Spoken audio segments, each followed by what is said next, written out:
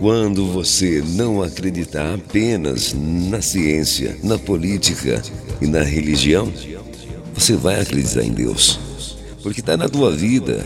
Ele é o Senhor de maravilhas, buscando totalmente para você hoje. Seja feliz. Jesus Cristo garante a vitória na tua vida. Meu amigo, minha amiga, você que me ouve aí agora, é através da sua oração você fala com Deus e as maravilhas virão na sua vida.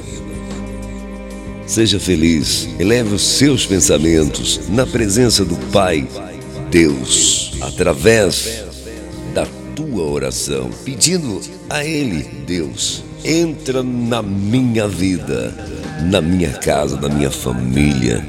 E com certeza, meu amigo, a vitória vem. Tome posse da bênção hoje.